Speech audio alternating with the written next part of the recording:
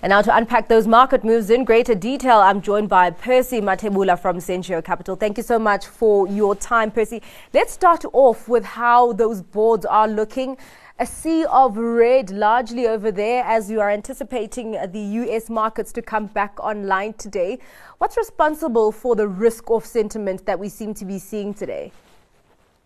Yeah, good afternoon, and good afternoon to the viewers at home as well. As you said, it's been a very somber start to this Tuesday for the JSE. Obviously, market down close to 1%, obviously at midday. I think what's happened here is global markets are reacting to this hawkish tone from central banks around the world. Inflation remains quite sticky and high, and central bankers will have to keep raising interest rates and keep them at those higher levels for longer. And I think that's what the market is reacting to today. I think that's what you're seeing equity markets pulling back. It's the realization that inflation is still there. We haven't won the fight against inflation yet. And for us to win that fight against inflation, central banks will have to raise interest rates and keep them higher for longer. And that's why you're seeing the pullback in equity markets today. So higher interest rates obviously means equity markets obviously take a back foot, and the bond markets takes the leading step there. And that's why you're seeing a pullback in equity markets across the globe. I think that prospect of higher interest rates is what you're seeing markets reacting to mostly today. Yeah. All right. Of course, we will be waiting for those Fed minutes that are coming out tomorrow from that meeting in which the Fed increased interest rates by 25 basis points. Let's take a look at the mound of company earnings that came out of the JSE today. Let's actually start off with commodities. I mean, you can really see from BHP's interim results that really a cyclical player, not immune to the challenges in the macro environment.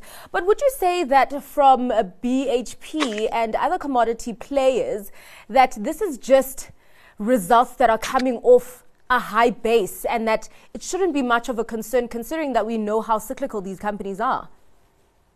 Yeah, I mean, of course, commodity companies are very cyclical, and obviously commodity prices also follow the cycles of the economy.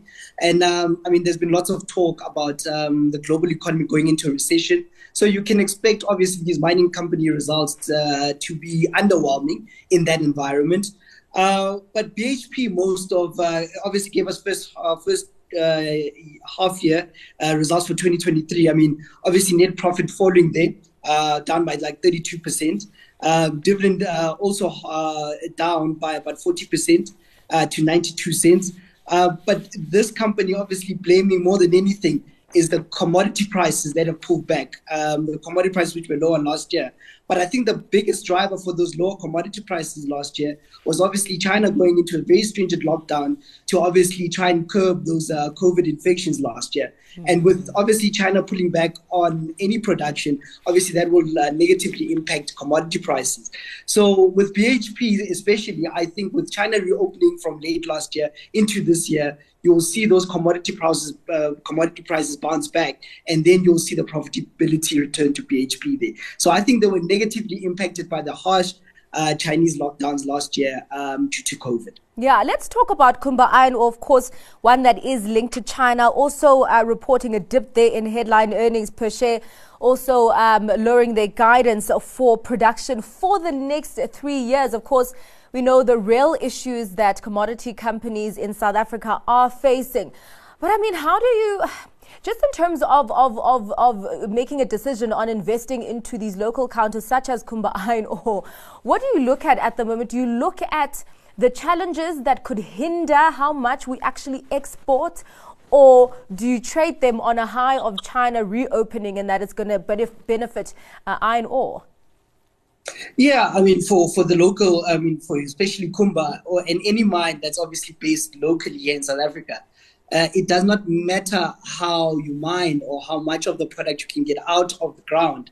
But if you can't move it, there's no point. So the real issues at Transnet are a big issue. And obviously the load shedding, on the other hand, is a big issue for these businesses. So that becomes a very big factor in analyzing these businesses, because operationally, they can only perform if they can get the products that they mine to the end user. And if you can't do that because of load shedding or the problems at Transnet, there's no point really. And I think that's what's affected massively Kumba's profitability in the past year.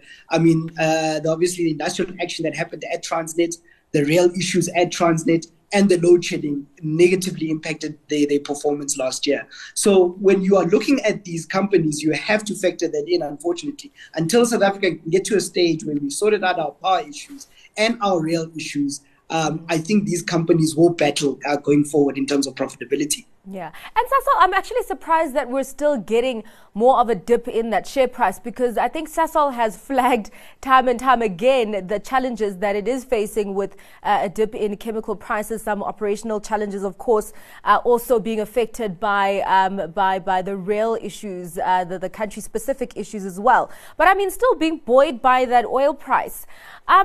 Yeah, don't you think the market reaction, the negative reaction on Sasol is maybe overdone at this point?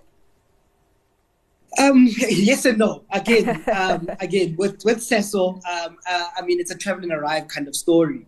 Again, their issue has been massively, operations have been impacted massively by load shedding.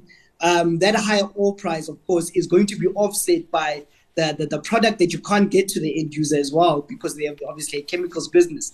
So the more product you can get to the end user and sell, that's when you can raise profitability. So they've been negatively impacted also by load shedding. Obviously, the quality of coal that have gotten out the ground as well has also impacted operations. So I think the reaction that you're seeing today is kind of a travel and arrive story. I think the good news has been baked in. Considering where the oil price is, Sasol's operations should have done a lot better than what they are.